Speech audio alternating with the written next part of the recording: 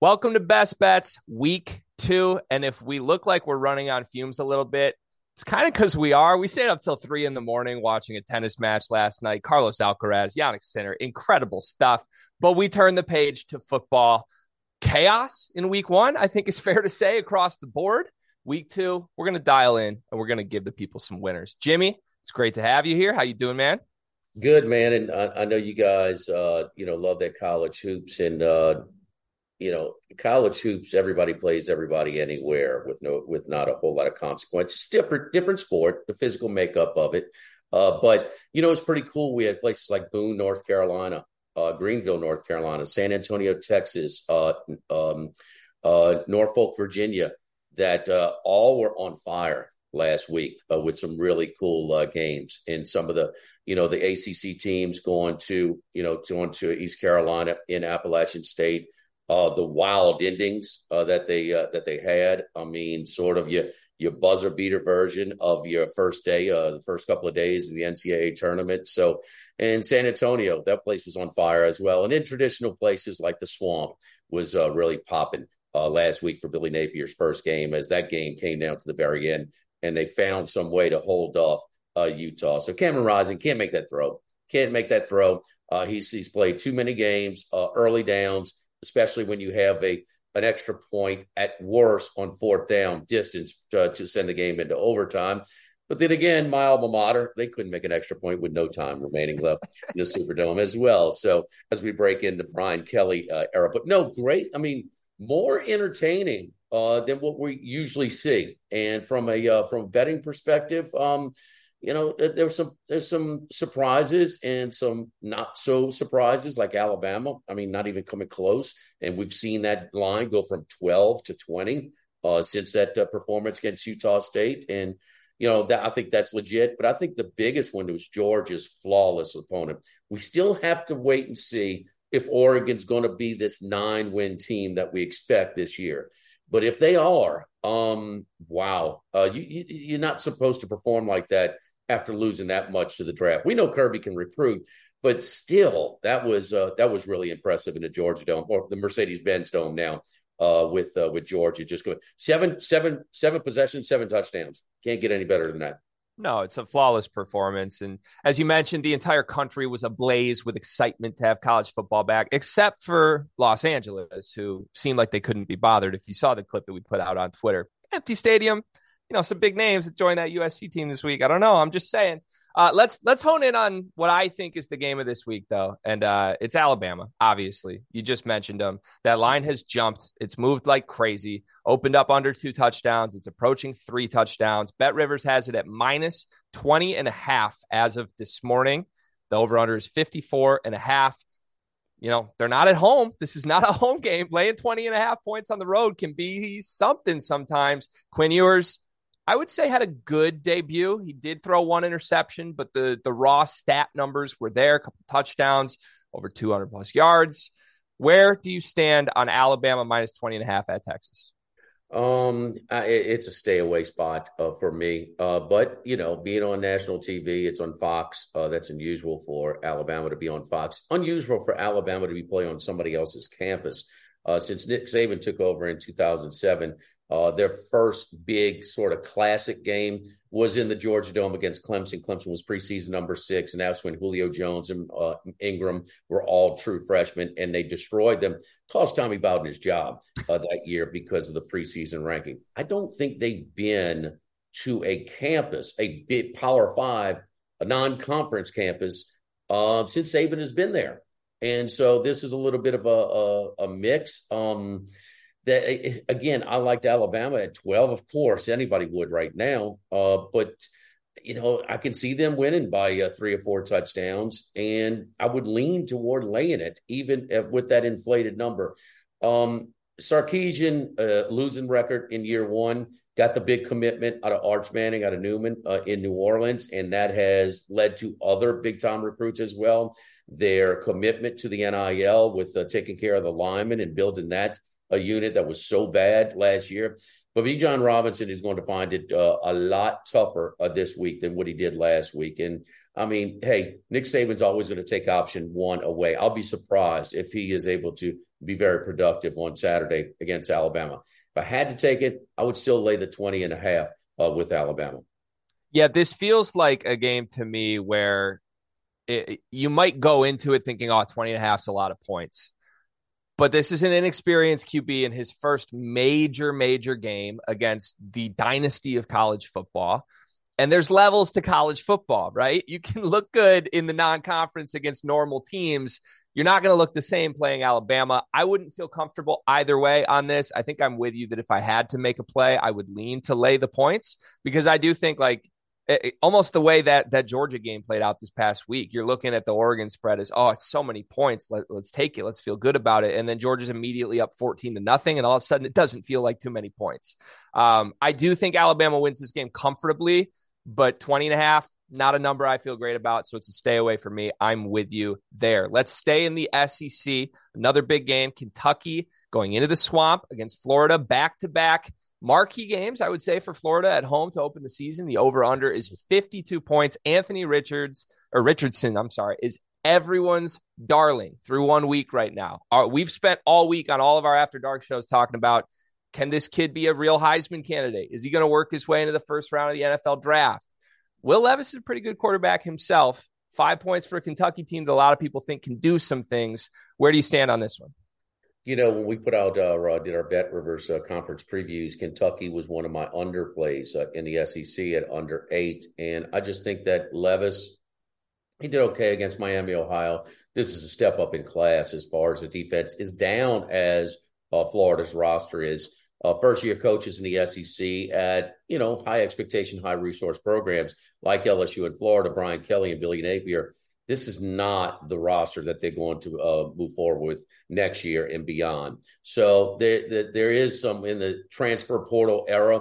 There are some casualties and some transition woes, but still, now Richardson is a big deal. You said everybody's high on him. I guess everybody's high, but Dan Mullen, because he refused to play him. He played Emory Jones. And you watch Emory Jones at Arizona State and watch Richardson at Florida, there's no comparison. Napier saying after the game, hey, look, my wife could have called these plays when you get a guy like that.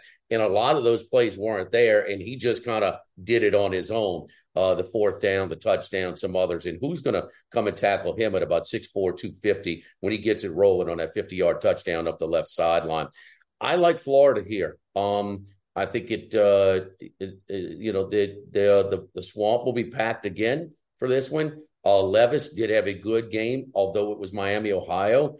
But they rushed for like 45, 50 yards against Miami, Ohio. That's a problem to go be one-dimensional against a Florida defense at their place. I'm big on Stoops. I think he gets more out of less than most coaches.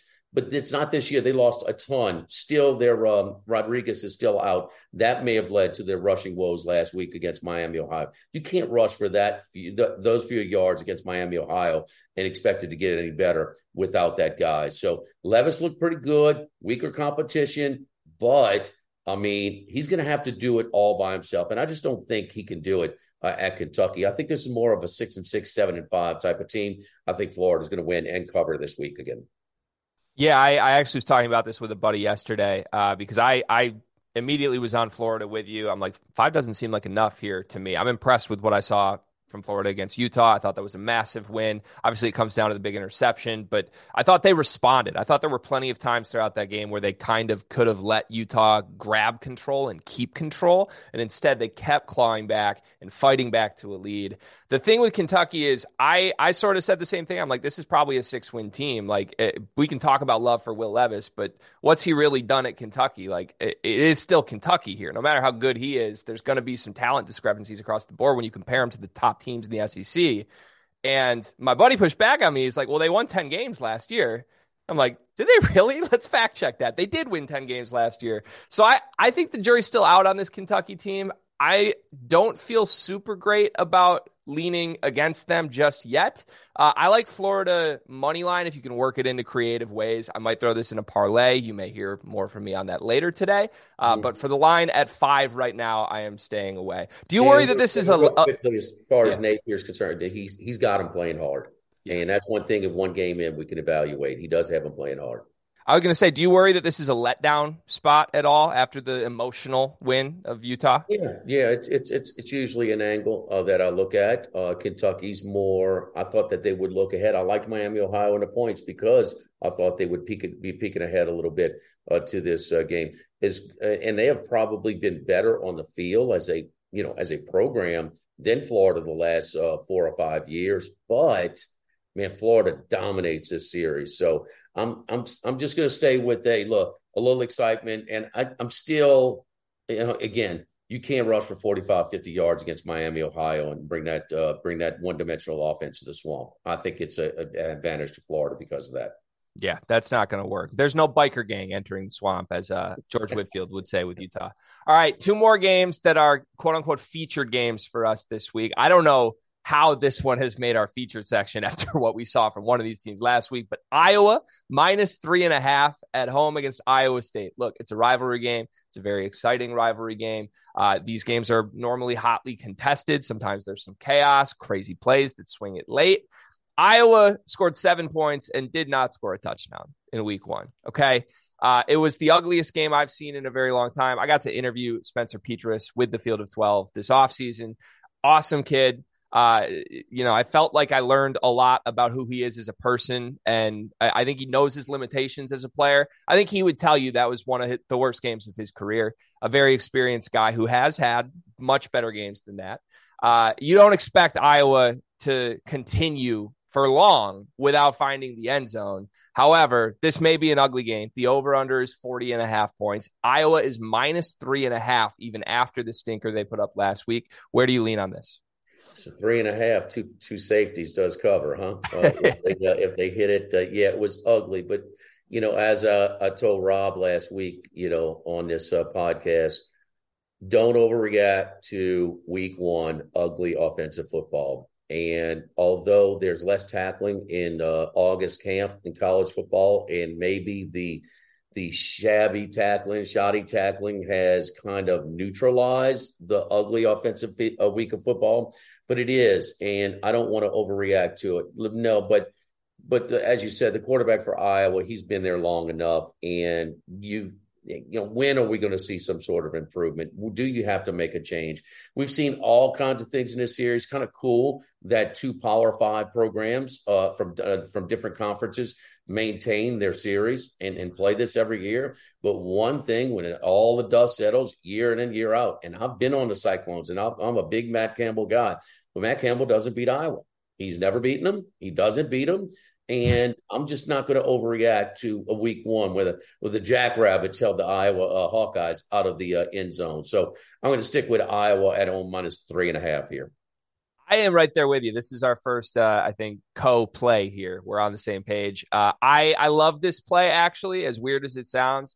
I think this is very much a potential fade the public play. I don't know where the money is going right now. I have no answers on that, but I would expect many people to just fade Iowa across the board right now, let alone against a rival of theirs that has some talent and that can be a productive football team this season. I still think this game is at Kinnick. I still think this is the pink locker rooms. I still think there's some mystique to this, that it can be a house of horrors for even better football teams that have had more success against Iowa historically than Matt Campbell. So I do like this a lot as a buy back in, buy low spot for Iowa. And I think they win this game and cover hopefully easily, but it's hard to say easily in a rivalry. You never know what's going to happen. All right. One more game in our featured section. Pitt +6.5 at home against Tennessee. Pitt, the backyard brawl, I think it lived up to everybody's expectations. Comes down to a pick 6. They capitalize. They make the play. Now, just under a touchdown is the number against, I think, a very good Tennessee team. The over-under is 66.5. Where are you at? West Virginia was one of my favorite win totals over in our conference previews, over 5.5. And I thought they were one of my more improved teams. Now, both Pitt and West Virginia returned all their offensive line tackle to tackle. West Virginia also returned 6 of their top 7 defensive linemen from a year ago. And, they got some ability at the wideout. And let's face it, JT Daniels looked pretty good running Graham Harrell's offense. I thought West Virginia should have won the game. Drop Pitt, turn pick 6. I mean, it doesn't get as far as a swing play in a game. It doesn't get much tougher than that. Um, I'm I don't want to overreact to Pitt. I had this game closer to Tennessee 2 before last week's results. Ball State is one of the weaker teams in the MAC, so we're not going to overreact to that. But you just can't get past Hooker's touchdown to interception ratio. It's unbelievable. I mean, 35 to 2 or 3, whatever it was. So now what is it, 37 to 2 or 3? It's in the SEC and beyond that, that's tough. Also, a little bit of a revenge spot here. This was a game where Hooker came in and led a big charge from a big deficit and got this thing tied in the fourth quarter before a turnover set up the game-winning score for Pitt. Pitt is a program like I said last week when I liked West Virginia. That's a program that's hard to the first quarterback taken in the draft and a Biletnikoff Award winner, both of them in the same year. I see a lot of value in Pitt, but I'm going to go with the public on this one and go with Tennessee in this revenge spot. Sometimes we think football is just a single person sport, where it's just about the quarterbacks. But the quarterback advantage, Slovis was okay. He had the big drop too, but Hooker is his numbers are fantastic. Tennessee, I'm going to lay the 6.5 here reluctantly because there is some value with those points at home with Pitt. Yeah, I think you hit it spot on with the word reluctantly. I think to me, this feels like a line that Tennessee should cover if they play well. However, I don't feel great about needing to win by 7 or more in that stadium against a Pitt team who, quite frankly, I think plays up and down to competition. It feels like almost any game that they're in can be a final drive type of game. I don't know that the West Virginia game is the best example of that. I think that was just sort of a crazy back and forth affair between two teams that were finding themselves in the very first game of the season. But Tennessee, to me, is the class of this matchup pretty much across the board, especially with Hooker, with all the numbers that you mentioned.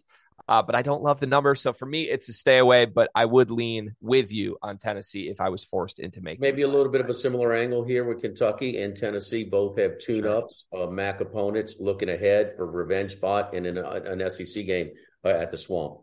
Yeah, good point. All right, let's go through. I've got 5 more games we like on this list. We'll try to sort of be a little quicker with these, and then we'll get to our moneyline underdogs. We both have an underdog we like this week, and then a parlay before we wrap the show. Houston +3 at Texas Tech. The over/under is 64. All right, Texas Tech, and the top 2 games in here is based off of one game last week, and that's the Texas San Antonio Houston game. At one point, Houston had a 4% win probability, down 14 late, early in the fourth, again in a hostile territory. Texas San Antonio got a little conservative, and well, we know what happened there. Texas San Antonio had 4 more first downs, had 95 more yards than Houston. Clayton Tune did a good job, though, kind of putting that team on his back with that fourth quarter comeback. I thought Texas San Antonio should have won the game. Would this line be a little bit bigger had Houston come into this one 0-1? This line is starting to move. It's up to 3 -109 right now at Bet Rivers. I got down on it at 3 -109 last night, anticipating that it's going to go up even higher. So I'm all over the Red Raiders. They do make a switch at quarterback. Myself and some others think that this is actually the better quarterback. And it's also a little bit of a pride game here for this Texas high school-based coaching staff in this in-state battle that they've got to win. So I love Texas Tech. They look good in their first week, although in tune-up action, they're kind of keyed in on this one. Emotional game, no doubt, for Houston on the road last week. Short trip, but they'll go on the road again. I like Texas Tech big, minus a 2.5 or 3, depending on where you're looking. Yeah, Houston's making the Texas tour right now after Texas San Antonio into Texas Tech. I like the over in this game. I love your angle on Texas Tech as well, but I think both these teams could very easily score the 40s in this game. Overs in Texas Tech games in general, fun to bet on, as everybody should know by now. But I actually do think Clayton Tune is a guy who is going to put points on the board. I do think Texas Tech wins the game. but I love the over here, over 64. All right, the other half of the game you spoke to last week, Texas San Antonio, they're -2.5 at Army. Army opened up as a pick 'em last week against Coastal Carolina. That was on the road in the turquoise turf. Coastal ended up pulling away, winning that game by 2 scores late. I kind of think that this jumps out as some value on a UTSA team that I think can really, really play. Where do you stand? No doubt. Army only had 11 first downs to Coastal's 30 last week. Grayson McCall kind of trying to do it by himself, but he may have a little bit more of a supporting cast we anticipated. Army uncharacteristic, some long touchdowns, some big plays in this game, but only 11 first downs. Texas San Antonio front seven is considerably better. I mean, light years better than Coastal Carolina. So Army's going to have a little bit tougher, running the ball against them. One of the big stats, I talked about the stats where Texas San Antonio outgained Houston by 100 yards, had more first downs. They were 0 for 2 on fourth downs, and those are basically turnovers. And that's one of the outliers I look for. I still like this Texas San Antonio team a lot. I think that, again, they should have won last week, and I'll take them this week at a soft price against Army, even though that's one of the greatest places to watch a football game in West Point, man. And it can be tough up there, but I like the Road Runners here at West Point. Yeah, I don't think anybody feels like great emotionally fading our troops at home here. However, I think UTSA is just a much, much, much better football team here. This is actually my play of the week, -2.5. I do fear that it seems a little too easy, but I think this UTSA team is honestly a team who could deserve worthy of top 25 mention later on in the season. The Houston loss is going to hurt them clearly, but to me, like you said, that was a game they should have won. Let it slip late. I think they're going to be motivated to bounce back from that, put up a big number on the road, and I think they get it done. All right, UCF -5 against Louisville. The over-under is 61.5. Central Florida is one of my favorite teams this year, one of my surprise teams. I get the win total over, and I just think they're a really good team. There could be I can see a scenario where they're favored in all 12 games.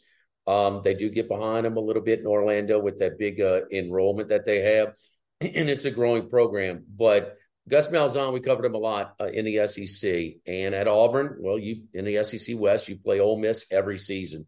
And he saw John Rice Plumlee and how he can really move. He loves a running quarterback.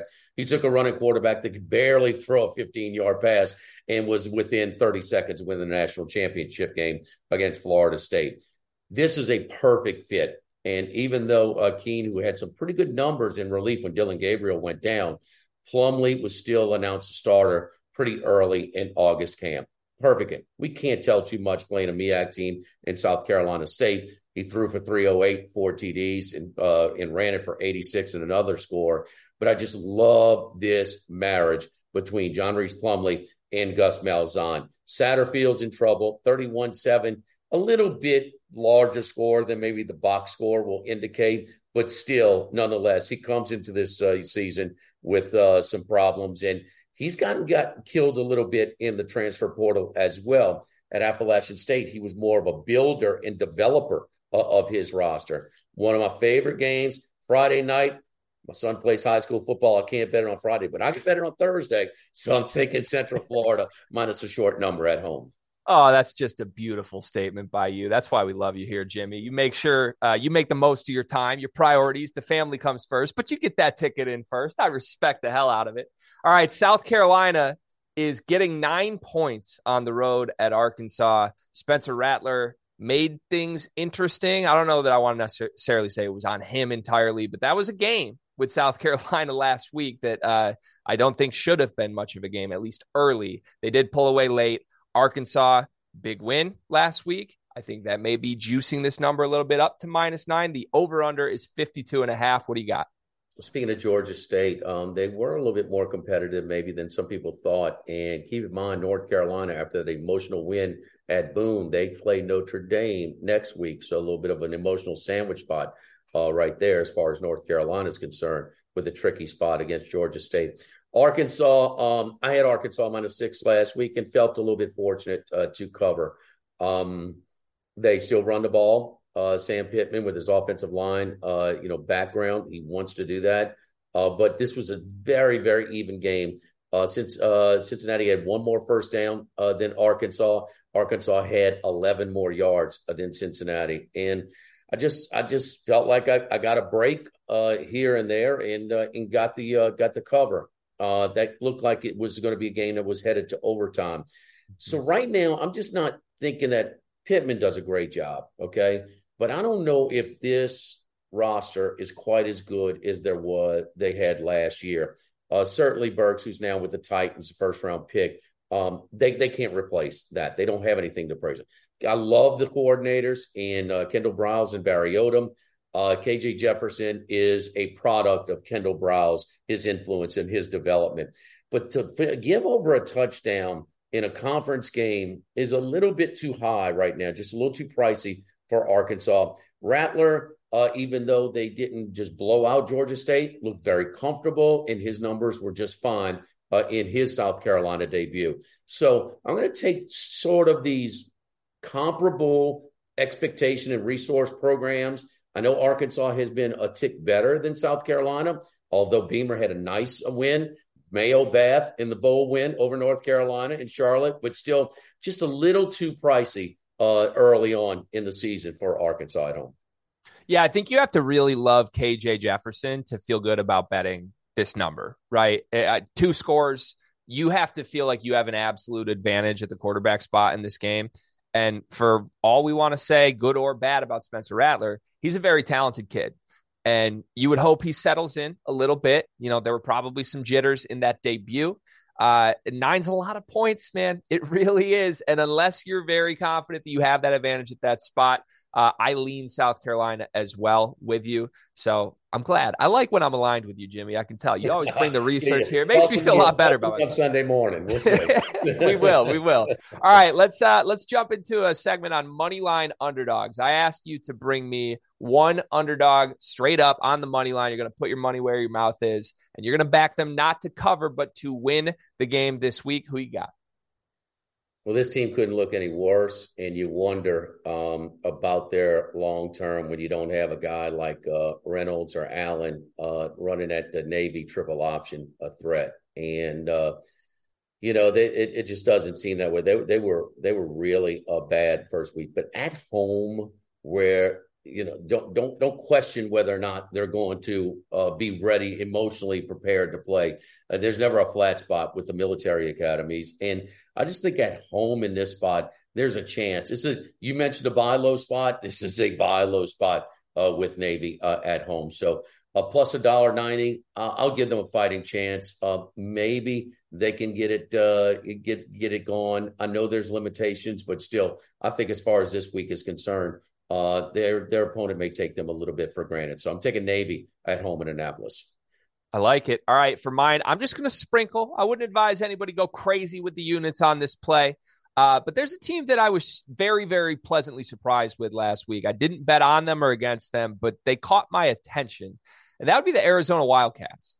They've got a couple wide receivers out there on the West Coast that I don't expect to wear Arizona uniforms. And one of them, Jacob Cowing, is a UTEP transfer. He had 3 touchdowns in his first game for Arizona. They've got a freshman, McMillan, who did some eye-popping stuff, got in the end zone as well. Arizona's hosting Mississippi State. They are plus 320 underdogs money line in this game. I just feel like that's too much. I would have expected this closer to the 200, 225 range. I think there's some value there. I think this game at the very least could be close, at least through the third quarter. And you may have some opportunities to hedge or potentially try and middle if you do start with the value on Arizona here. So I'm going to back the Wildcats and hope that I wasn't totally blown away by a mirage in week 1 where they found the end zone way more than the Wildcats normally do.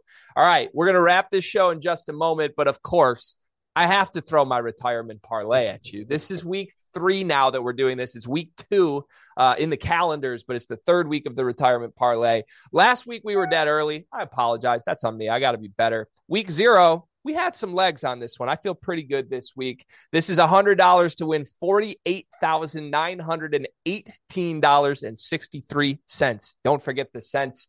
I'm just going to run through them. North Carolina money line at Georgia State. Wake Forest money line at Vanderbilt. Hartman is back. Return game. Huge. Arkansas money line against South Carolina. UTSA money line at Army. That's the play of the week. Notre Dame money line at home against Marshall. Pittsburgh money line versus Tennessee. Surprise there.